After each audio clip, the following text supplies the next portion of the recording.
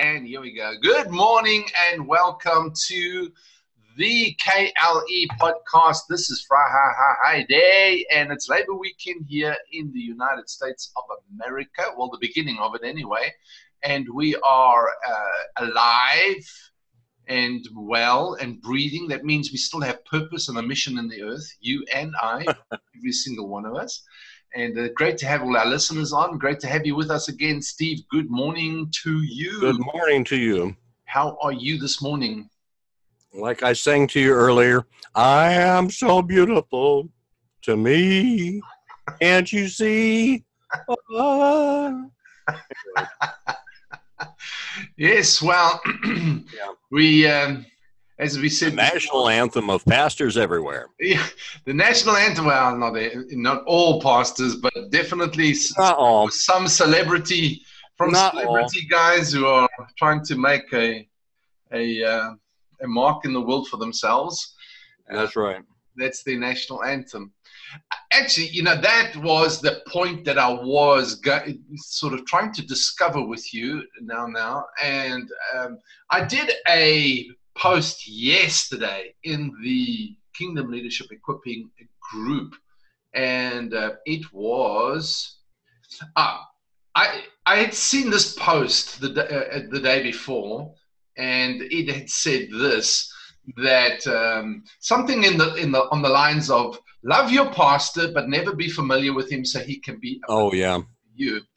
And that it just really struck me again on how, and this came from another continent, but I think it's the same kind of mentality everywhere. And I was struck again with that scripture where Jesus said, I call you friends, and right. And just what does familiarity mean? What does it mean to be familiar? And when I looked up the definition, it was interesting. It's like totally not what people think, they think it's like something bad, something evil. And the fact of the matter is, if I can move this stupid thing down. Well, there is a statement that says familiarity breeds contempt. Well, and I think that's where it all comes from, is like I heard some other fellow that's sort of mutual to our past. He used to say there's familiarity, then there's neutrality. Where did it go? Familiarity breeds, not contempt, but you would say there's three stages: familiarity, then you familiarize, equalize, and then neutralize. Right. And that was always his approach to the thing. And unfortunately, I listened to that at that point in time and actually believed that stuff. And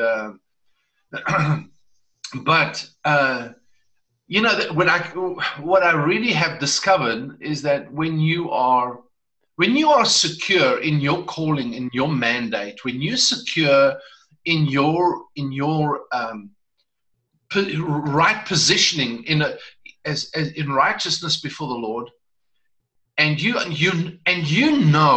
have an absolute confidence in what God's called you, given you, mandated you to do, the role He's called you in, especially if you're in governments, if you're in a governmental role, which is like eldership, and if you're in an equipping role, an equipping gift as well, is like, you don't have to worry about being neutralized, because you can't be neutralized. How do you get neutralized? If you actually are building those relationships and people acknowledge who you are, because in the spirit they know who you are. You're a mom and a dad, it's just like, but when you're trying to build this hierarchical mentality within yourself, that's when the problem begins. Do you remember the story of Absalom? Yes. What was Absalom trying to do that was such a bad thing? Well, he was trying to usurp the king, wasn't he? Right. And who was the king? David. Yeah, but what was their relationship? Well, son to father. Right. The funny thing is that Absalom never tried to take over David's position as a father. He tried to take over his position as a king. Right. And that's the thing. If there's a position to be had, there is somebody always going to try to take the position. Yes. If you just do who you are as a relationship or as a father or as a brother, as a whatever, you can't, nobody can take that relationship. I mean, you can't take, there is no position to be had. Exactly. Yes, he wanted to take that positional, that hierarchical place. And that's exactly what it was. He didn't know how to be a father. I mean, well, nor did David actually. So, and that's probably where the problem was anyway, because right, David understood his kingship, but if you look at at his fathering ability, it was not very good, unfortunately. Right. So, I looked up the definition of familiarity, and it says in the dictionary.com, I think, or onlinedictionary.com, something like that, it says it's the state of being familiar, obviously, and then friendly relationship. And that's where I thought about where Jesus said, I don't call you slaves any longer, I call you friends. And then it's also close acquaintance, intimacy, and absence, I love this, of ceremony and informality. In other words, it's not a formal relationship. Religion builds formal relationships. Right. Religion puts in ceremony and formality in their approach to one another, and especially to hierarchy. Right. And I think, man, this just bothers me. It just bothers me. I have a friend of mine who's a pastor, and his wife also got ordained here a few years back. And anyway, every time they speak or get up in front of the people, they put on a robe. And I asked him one day, I said, why do you wear a robe to do this? And he says, so I don't appear flashy or different from anybody else. I said, well, you unless everybody came here today in their bathrobes, you would look different. I mean, you're not trying to appear different. You are trying to appear different. You're trying to set yourself apart is what you're doing. That's right. And regardless of how you spin that, to put on the robes, to put on all the fancy garbs. I mean, the same thing with a fancy suit or whatever. I mean, it's the same type of a deal. I'm going to set myself apart, and really, we're not supposed to be set apart. We are brothers. Exactly. We are sheep. Yeah. We are sons of God, just like everybody else is. So it's not a matter of. I think that thing, the definition, just even the definition of Nicolaitan. We don't. Yes. It doesn't go really deep into what the doctrine of the Nicolaitans is, which it says that he hates. Yeah. He also hates the deeds of the Nicolaitans. It's interesting. There's only a few things in the Word of God that it says that he hates. But anyway, he does hate those two things. And just in the definition, Nike or Nike is the Greek word for to oppress with force, or to dominate by force and oppression. Yes. So Nike, Laetan simply means the common folk. Yes. So that's where we get the word laity from. So if you think about it, it's to oppress. I mean, it's to put down by force and oppression just the common folk. Just even that idea that there's a common folk, and I'm pious, or I'm above them, I'm whatever. It's a segregation of people, which the Lord never intended. It's this is my body.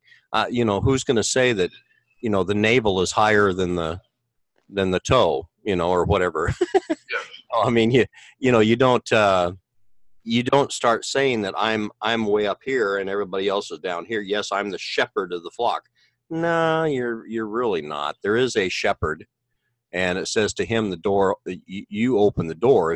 If anything, you're a porter, as it says in John, that opens the door to the shepherd. Yeah. So, there's a lot of things that we've kind of gotten messed up because we've still taken things out of the whole context that we grew up in. Yeah. And we overlay it on whatever it is we're supposed to be doing now. And actually, he never intended for any of that stuff. Well, exactly. And the thing is, we never ask where does this come from? You know, we never, and of course, when you go against the culture of the current culture of the religious organization, you are deemed a heretic, and Right. and you become an outcast straight away. And so, to our listeners who are, for those of you who are pursuing the you're pursuing kingdom, and you're pursuing God's order and God's way of building the church, Christ's way of letting Christ build the church, and his way, his view, his paradigm on things. Hey, you know what Jesus said in John chapter 15? If they reject me, they're going to reject you. And that's a promise to hang on to. Yeah, that's the one, man. That's the one. And he said, you're going to have trouble. John chapter 16 carries on the discussion or Jesus' conversation at that point in time. Verse 1, he says, you're going to have trouble. And that's why I'm warning you, because they're going to throw you out of and all the rest of it. And that's what I've experienced right here, is that I did not come the way they wanted me to come. I didn't fit in, didn't say what they wanted me to say, do what they wanted me to do.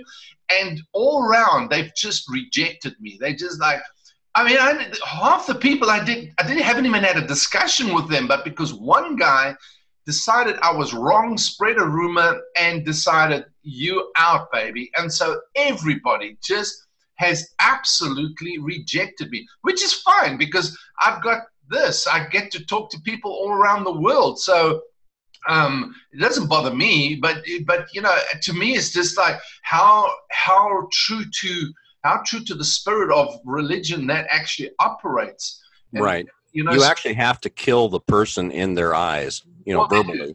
Yes.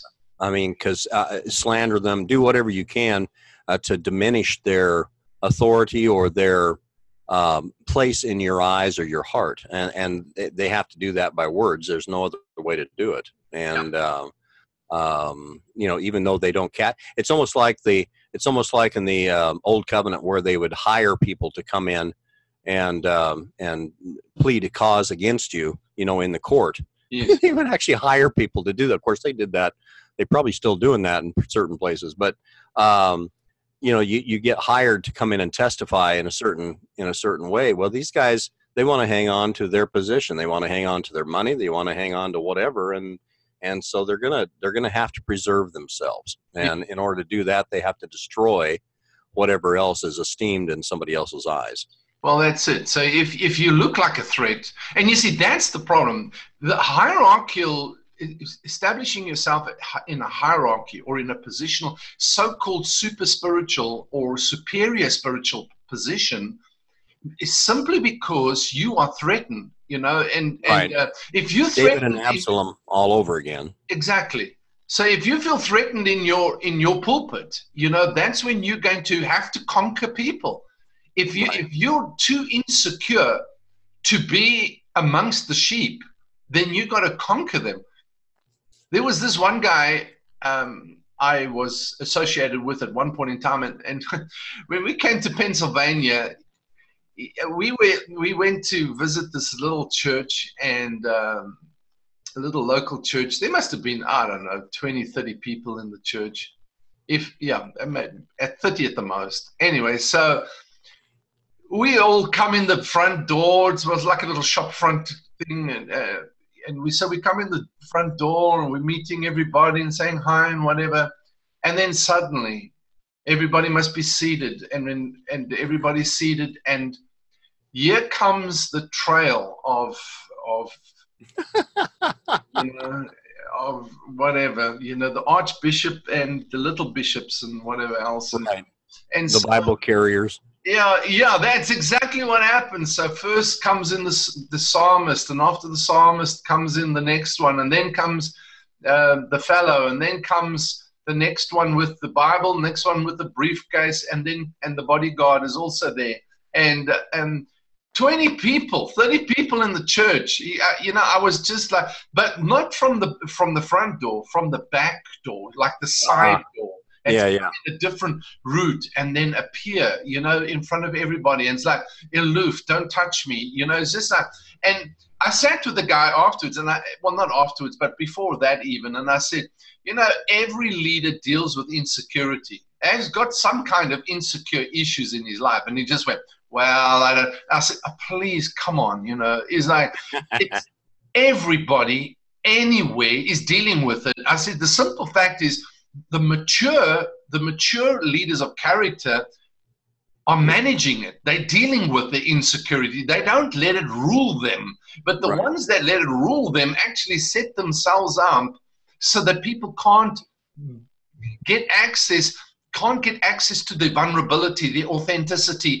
They cannot be real with people because that you might find out that they're actually human. And they don't hear from God as much as they're trying to say they do. And you may find that they actually got weaknesses in their life. And then I lose esteem in your eyes if I let that happen. So now we're politicians. We're not actually leaders. Right. Politicians are looking to gain approval and esteem in people's eyes to keep their position, to constantly be voted in. Maybe we don't have votes in our church, but we still want to be voted in as the popular one. We want to keep the popularity stakes going.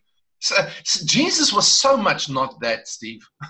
You're right. He's like, hey, you guys going to leave too? Because when he saw the crowd and everybody was like trying to make him the king to set up a physical kingdom, he goes, let me help you guys here with something. You've got to eat my flesh and drink my blood. And they said, what are you talking about? And then he doubled down. If you read the Greek word, it's two words. One is you need to chew on my flesh and sip on my blood.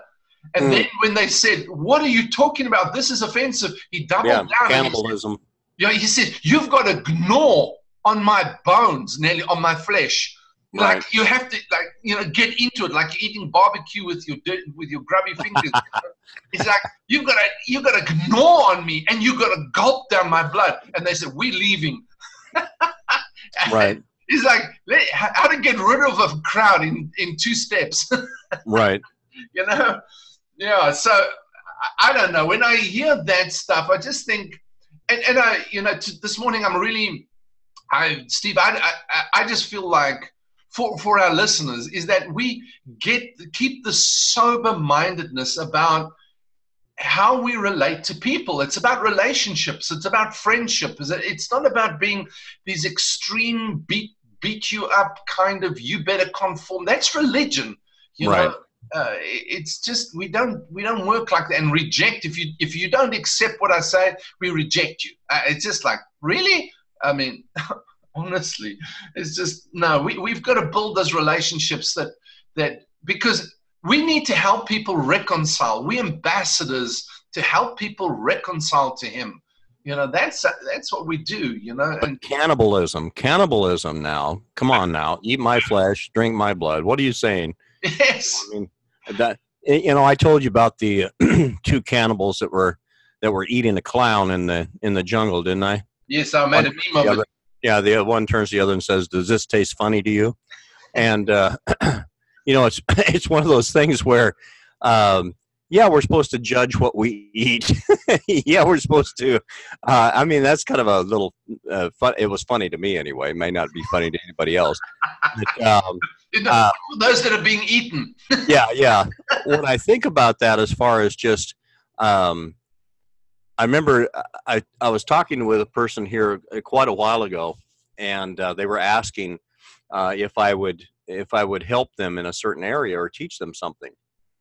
And it was kind of strange because after a while they said, well, let me help you with something. Let me help you with something. And then they corrected the stance that I had on that certain thing that they wanted help with. Yes. And I thought, now wait a minute, you came to me for help in this area. Yeah. But yet, even in that, you can't. You have to realize that you're a seed sower, not somebody who they're eating your flesh and drinking your blood. Does that make sense? Yes. I come to present to you somebody else. If you have a problem with the stone or the rock of offense, if you have a problem with him, then that's a different thing, because all I can do is present to you Christ. If I present to you my own ideas or my own suppositions or my own theories, my own doctrine, my own whatever, yeah, you can do with it whatever you want. But if I'm leading you to be a true disciple of Christ, then I'm presenting to you your master. Yeah. Every time I come to you, I somehow bring you to your master, as opposed to bringing you to what I believe. Yes. Now, even though Paul says, these are my doctrines, which be in Christ, follow me as I follow Christ type of thing. People knew that it was not just his doctrine. Just like Christ said in John, he says, this is not my doctrine is not my own. It's the one who sent me. Right. And that's where if we can get to a point where this is not my idea, this is not my doctrine, this is not my whatever, I'm presenting to you your Father. I'm presenting to you Christ. I'm presenting to you the way, the truth, and the life, not my way, my truth, and my life. That's right. And if we can somehow get to that point, then yes, indeed, they can eat his flesh and drink his blood. Yeah. But a lot of times we think we're in that position where, well, bless God, you got to eat my flesh and drink my blood. Otherwise, I have nothing to do with you, Yeah. And, you go your way and I'll go mine, because you're not going to, snuggle up to me and start gnawing on me. Yes. So, there's a difference in thinking that, like you keep saying, paradigm, 20 cent ministry paradigms. But anyway, there's always that shift that we have to make. And it's funny because still I catch myself in that type of thing where I will realize that I'm back in that way of thinking again. Yeah. And it's interesting how that stuff sneaks up on you. It's like an old pair of underwear that just kind of, crawls up after a while. And, we've got to realize that those things are there. And that's why we have brothers. That's why we have, exactly. That's why you speak with me, I speak with you, whatever. And as we're talking, these things come up and we're able to deal with them.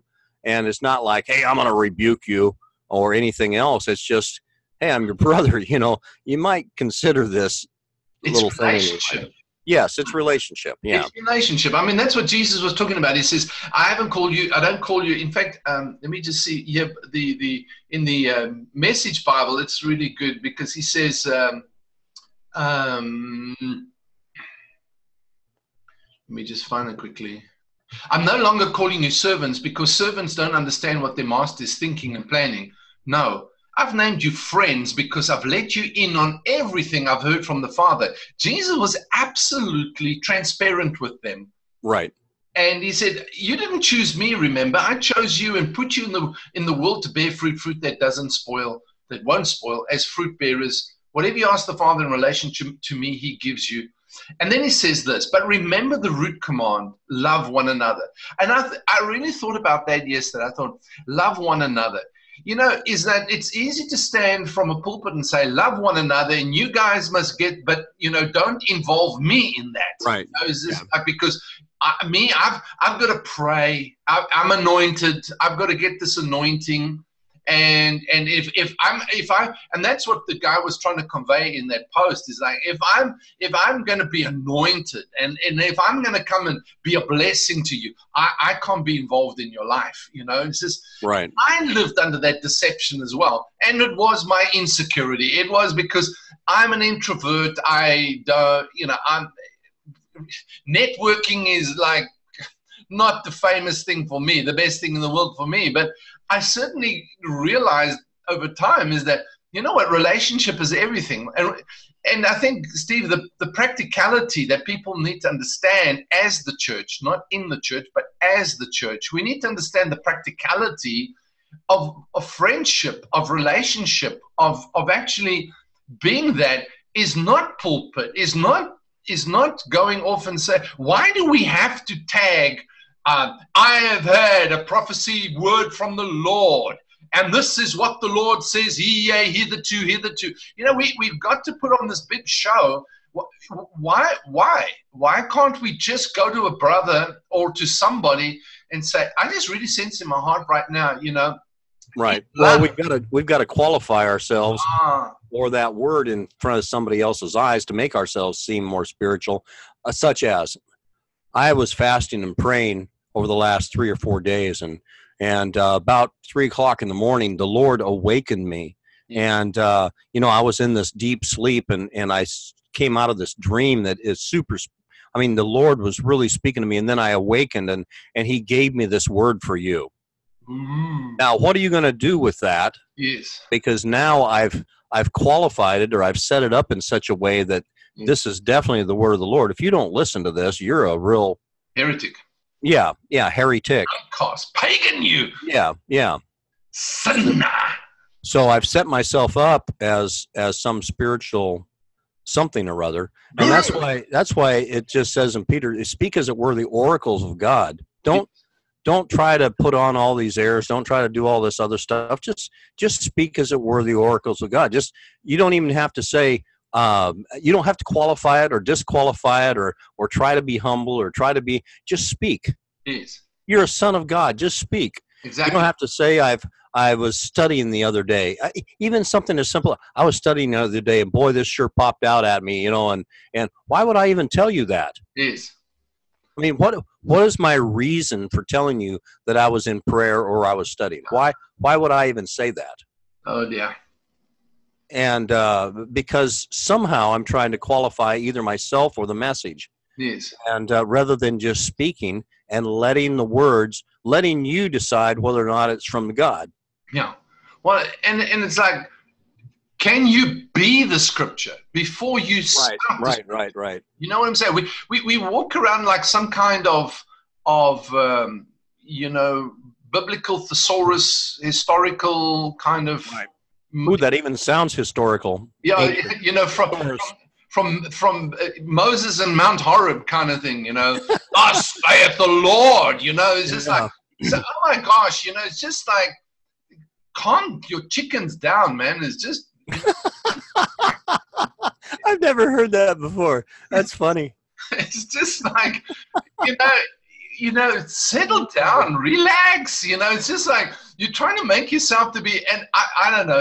It's so religious. It just freaks me out altogether. Just like, please, just put up your feet, eat a popcorn, and just be.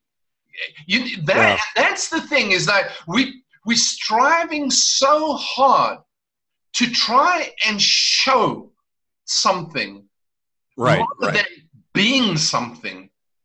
And that's something that's happening to me right now in this season, like never before.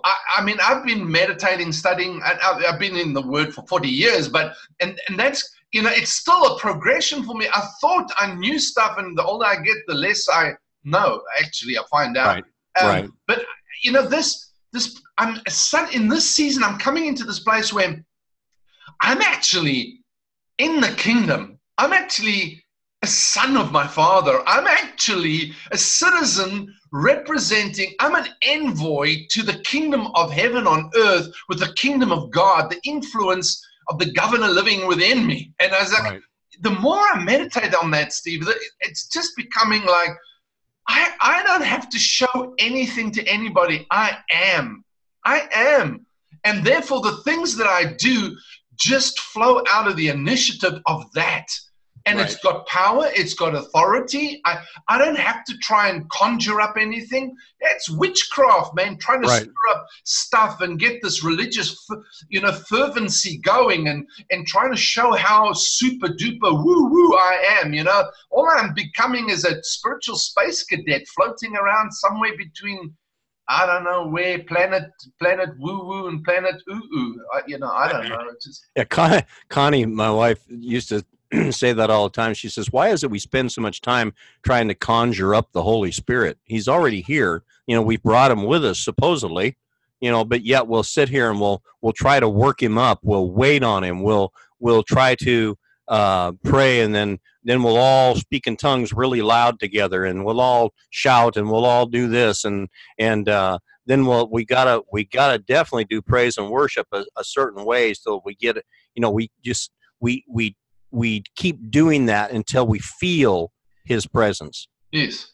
And I that's often hit me that, yeah, until I feel something. Are you serious? I brought Him with me. Yes. You brought Him with you. It's not we're trying to work Him up. This is not a conjuring. This is not sitting here, like you said, witchcraft, trying to. But if we're waiting for a feeling, then it is witchcraft. Yeah. And the thing is that one night I was with the two young guys I'm busy discipling here, mentoring in Kingdom Thinking, and we've got this reciprocal kind of relationship. They meet, I teach. They actually hold me accountable to some things, and it's great. I mean, they're two wonderful young guys, and we just spend time together once a month and just spend an hour and a half talking the Word, and they just want to hear what God is revealing to me from the Word and regarding kingdom stuff and that, and we discuss some challenges and whatever else.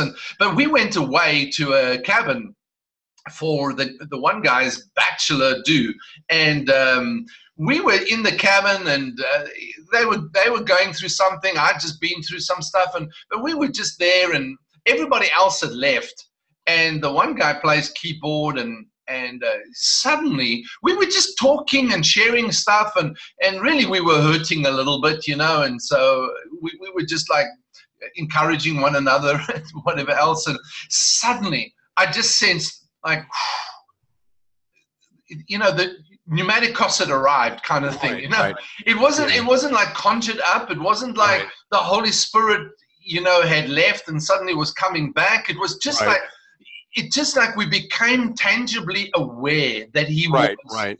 Yeah. This is His dance. This is what He's doing. That's right. Just something was like, this is the time, this is time to just worship now, and we began to just sing a song to the Lord, just the three of us, man, and we started dancing, and the guy pulled out his keyboard and started just picking up, and I picked up a song of the Lord, and we were just worshiping. The other guy took out his Bible, Jeff took out his Bible, and he's just reading and speaking words, and we were just being encouraged, man, and then we got into just praying in the Spirit a little bit, and then worshiping God, and it was just like amazing. And when it was over, it was over. It's like we didn't have to conjure up anything. It was just a moment that we just sensed something of the presence of God in another dimension, if you may, and that's great. That's what you do. But you can't. Now what we try and do, imagine if we now, oh wow, now you see we can do this thing.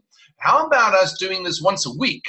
Right. At the same time, and we do the same thing, because the same pattern. Yes, the same, same songs, same kind of thing all the time, because God will come, and then we'll get our goosey bumps, and we'll just know by what we see and feel that God is still with us. Oh, right. Wonderful. Hey, this is something that might turn your crank a little, maybe not.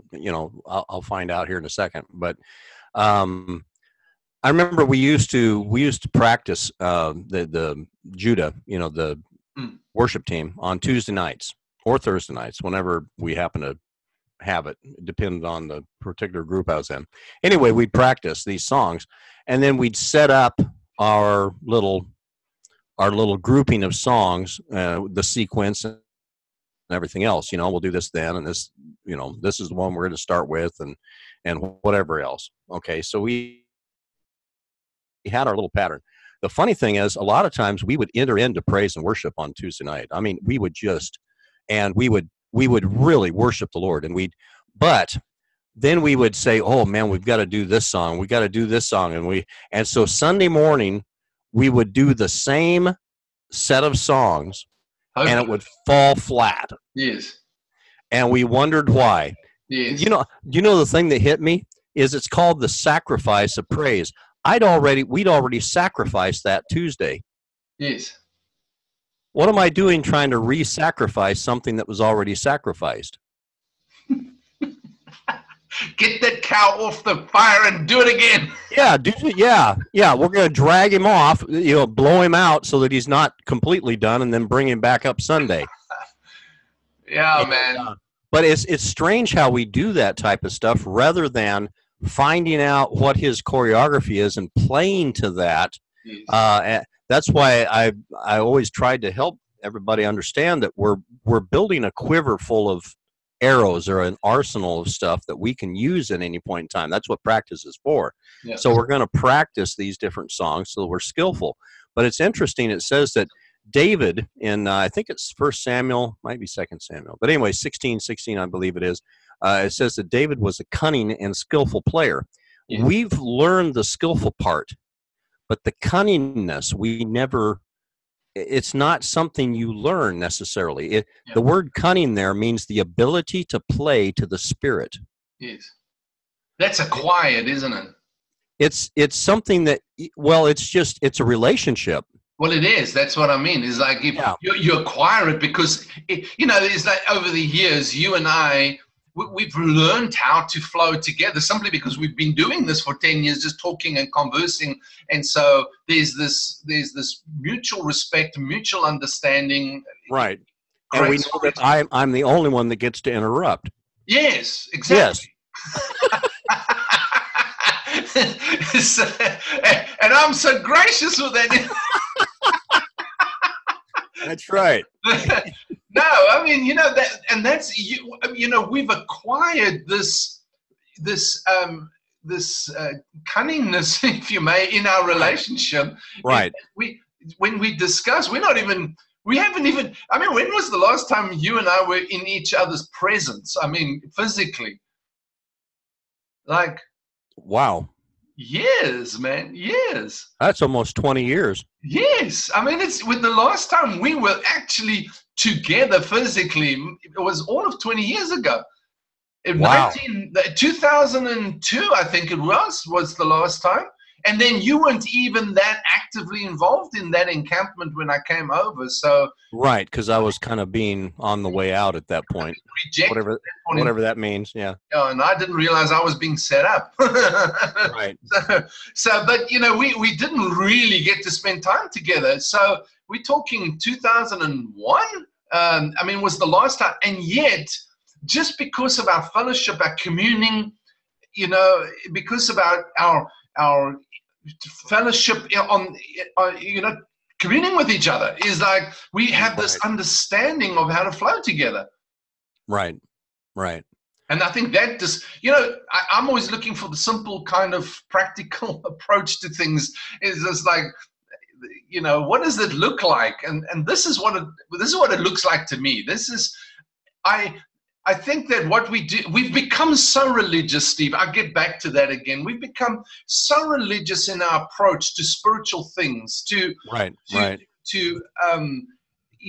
culture of what church is about, that we've lost that intimacy. We've lost that fellowship. We think we've got to. One guy said, I met a guy in South Africa when I went back in 2009. And I bumped into. I was actually introduced to him, and we were talking, and so he said, "Listen, you're welcome to." And first off, he goes, "I'm free. I've been set free from all religion, and I'm free from this, and now I just want to worship God." And I said, "Oh, that's wonderful. Here's your sign." Yeah, and so then he says, "We'd love you. I'd love to fellowship with you. But you must come to my Friday night worship meeting because we cannot fellowship unless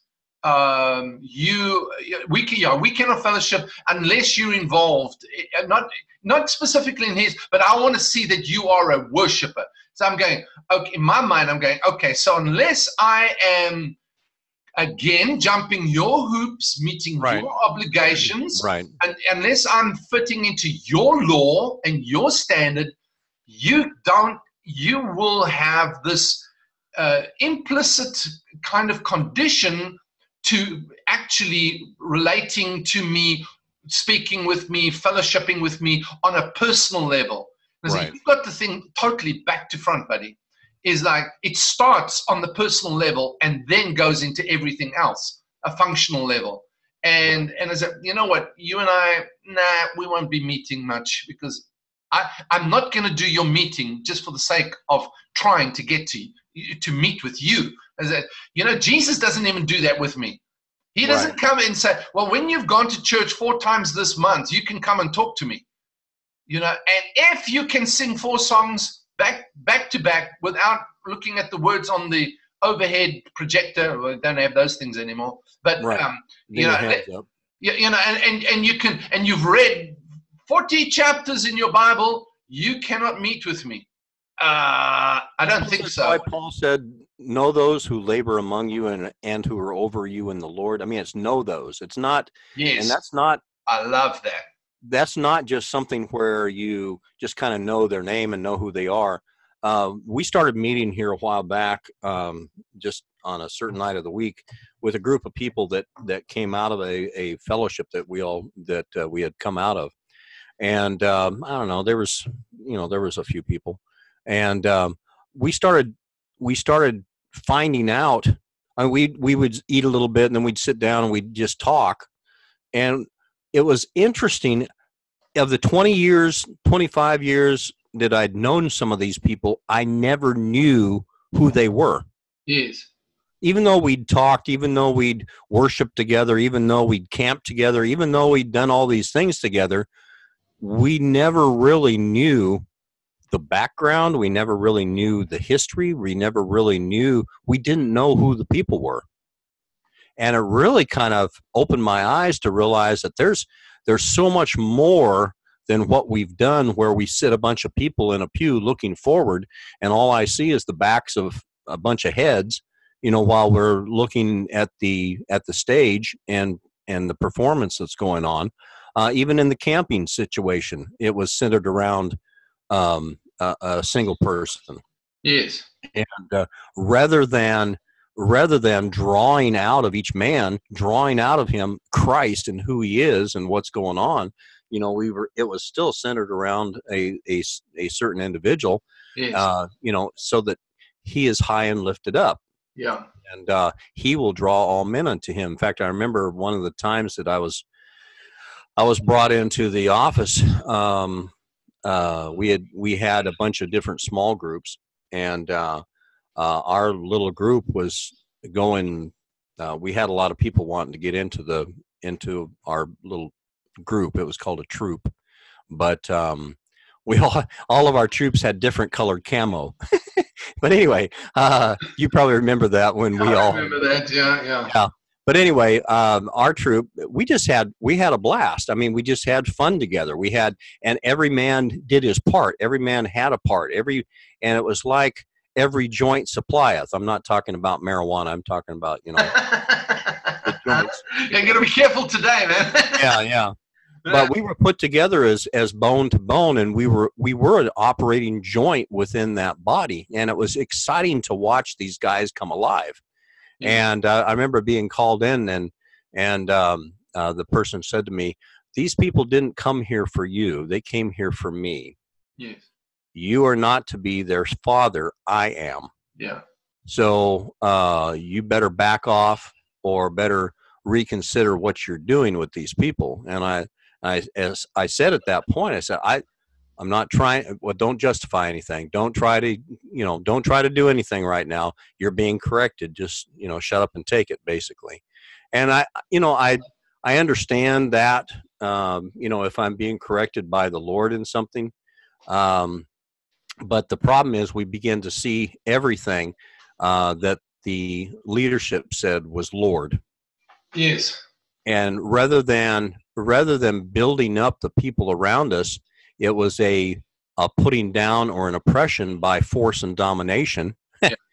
Nicolaitan. That's conquering people, man. Yeah, it was conquering people. And basically everybody learned. It was almost like my wife calls it the Stepford wives type of thing, where everybody began to look the same and have the same personality. Yes, yeah. And it's just interesting to me how that spirit works. Because he didn't say I'm going to try to do it differently. He said I'm going to be just like the Most High. Yes, exactly. So I'm going to come in such a way that it looks like, it tastes like, it feels like, it even sounds like the Most High, but it's not. Yeah.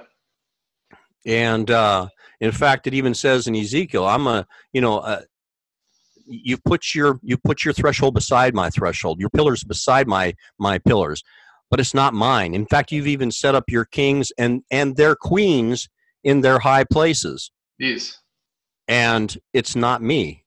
Yes. Now you, son of man, you show the house of Israel. And then if they're ashamed of their iniquities, then show them the patterns thereof and the forms thereof. Yeah. But show it to them. Show them this way. Show them the way to walk and the work that they must do. Don't sit here and just talk about it all the time. Show them the difference. Show them what it's doing. Yes. And that's part of what you were saying earlier. Our interaction is not something of, well, I'm going to preach for a while, then Sean's going to preach for a while. It's just like prayer. It's a conversation. If I'm praying with you, I'm going to pray with you, and I'm going to interject just like I do in a conversation. I'm not going to sit there and wait till you're finished. Yeah. I'm going to say, yeah, Lord, that's true. And this, by the way, because it's a communication. It's a relationship. It's the three of us sitting around a fire together, just talking. Yeah, exactly. And if we could get that picture rather than that old pattern, that old way, that old format, that old whatever, and which now begins to stink because it's so dead, and we're still dragging it around. Yeah, we're still dragging, and if the body's gone, we still got the grave clothes, man, and we right. got this stuff and going, this is what we got to do. I think is that no, like you say, wrong word. Okay, so so the fact of the matter is that for you and me and our audience, the practicality of this is this generation and people. Do you know I've mentioned before, there's like 65% of Christians, so-called Christians in America, that don't go to meetings, don't go to church, not interested. And I ask, where are they? The thing about it is, I had a call this week from somebody, and they were just going, where do I find the community? Where do I find the relationship where you can actually converse, where you can talk, where people are not trying to impose on you a religious, mold? And I said, it's a tough one. I understand. It's really tough. And they said, you don't realize how tough it is. I said, no, I do. We're in the same place. So there. I'm just fortunate that I've got, a friend that I can call and from the other day from Germany, I had a couple once a month or so. We hop on a call together and we talk for an hour and a half, and just encourage one another and talk about these issues, talk about these things. Not trying to preach to each other, not trying to have a sermon, sermonette and a duet and a whatever else. Right. It's just to fellowship and converse and have that communion, because we need to understand is that having church and being the church is two different things, really. Right.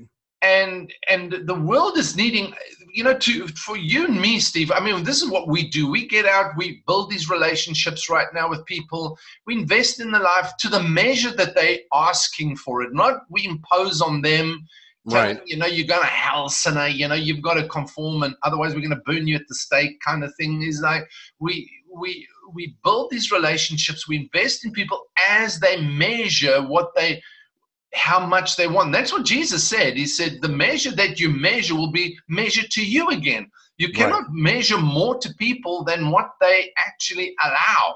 Well, that's what Paul said too, that I'm an apostle doubtless to you, but not to everybody. Yeah. And the only way I can do that is the measure in which I have toward you. Exactly. There's a certain measure that I have toward you I don't have toward other people. Exactly. So my job is to find that measure in Christ that I have toward you and give you that.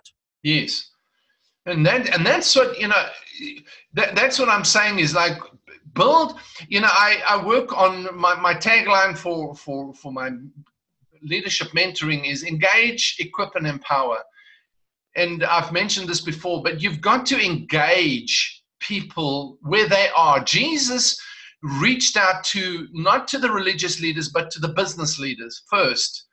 And he reached them where they were. He got into their boat, spoke to them about fishing, got them, helped them catch a major catch supernaturally.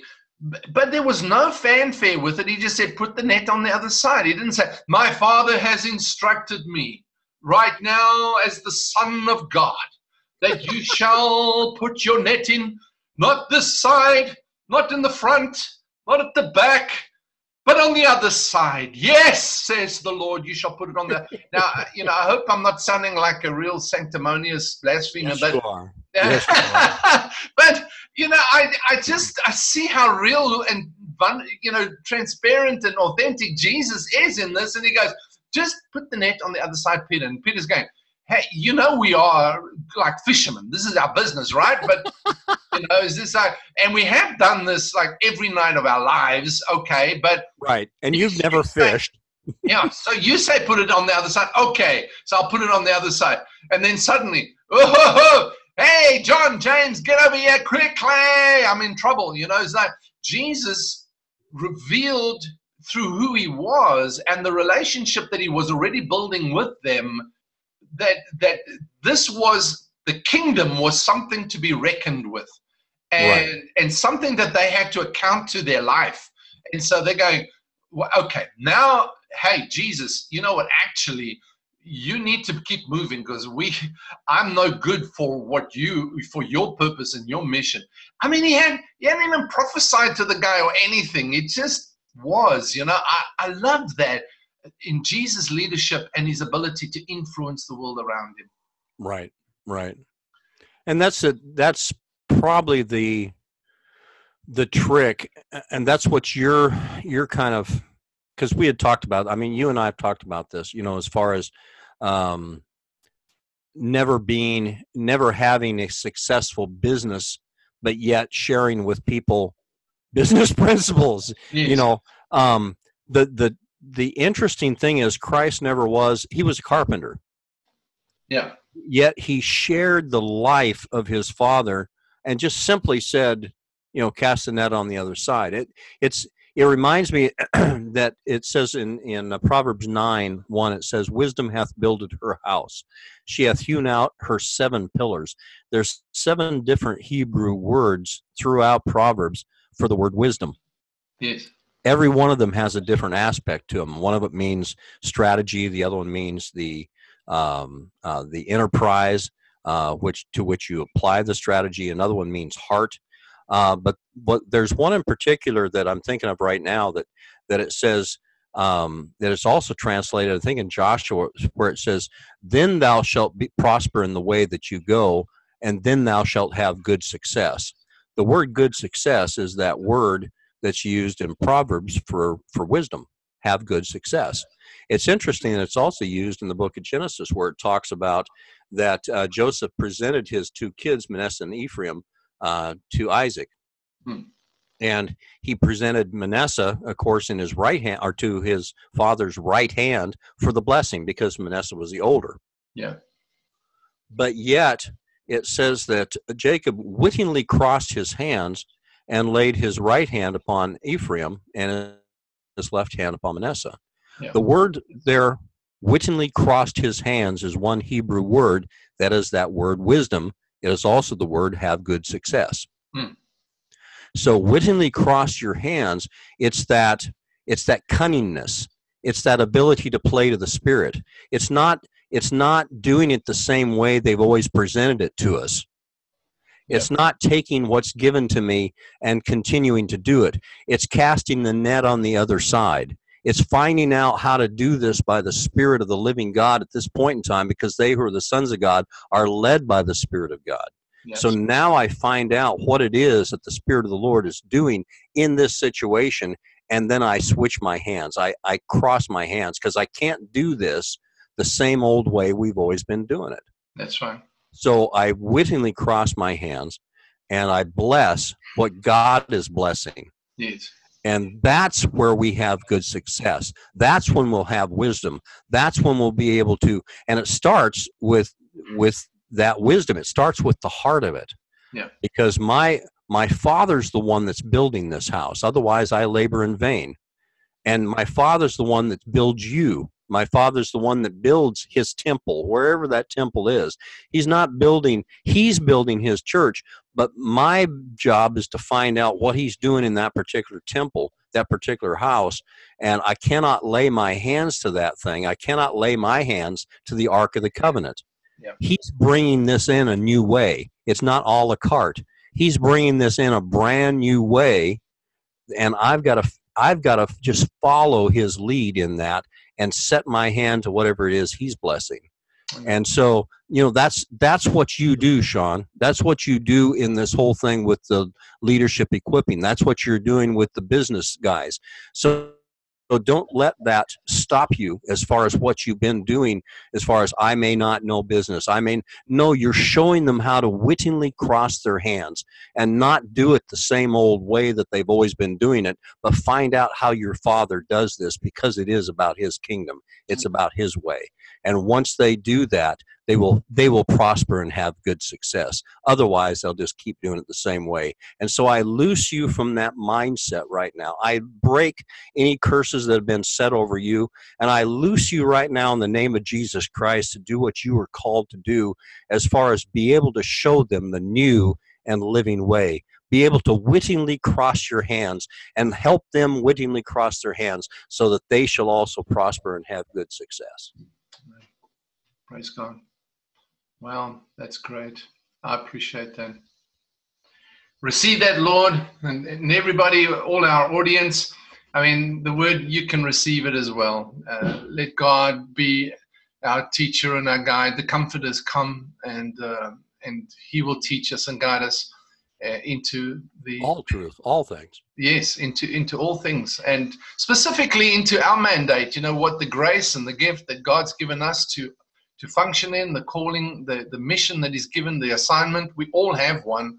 And so and the first part of that, it says make your calling and election sure. I know I'm elect. I know I'm elected to be with him. And the thing is, it says that they were called to be with him. That's the first thing. That's the first and primary thing. If I can help somebody realize their calling is to be with him, right, everything else is going to flow out of that. Yes, absolutely. Absolutely. Well, yeah, it's seek first the kingdom and his righteousness. Position yourself align yourself in relationship to your Father first through Christ. That's the first place, Right. And now we discover what the kingdom is about for our lives, and how we to live that kingdom wherever we are right now. Steve, awesome time again. Thank you, brother. I appreciate that. And to our audience, thank you so much for being with us. Hey, please remember to give us a share. Send out the link to somebody that you think might benefit from these discussions, that needs to hear this. And how about giving us a review and a subscribe on? I see most people come to Anchor FM from around the country, and that's great. We don't seem to be appearing on iTunes anymore, so I don't know what happened there.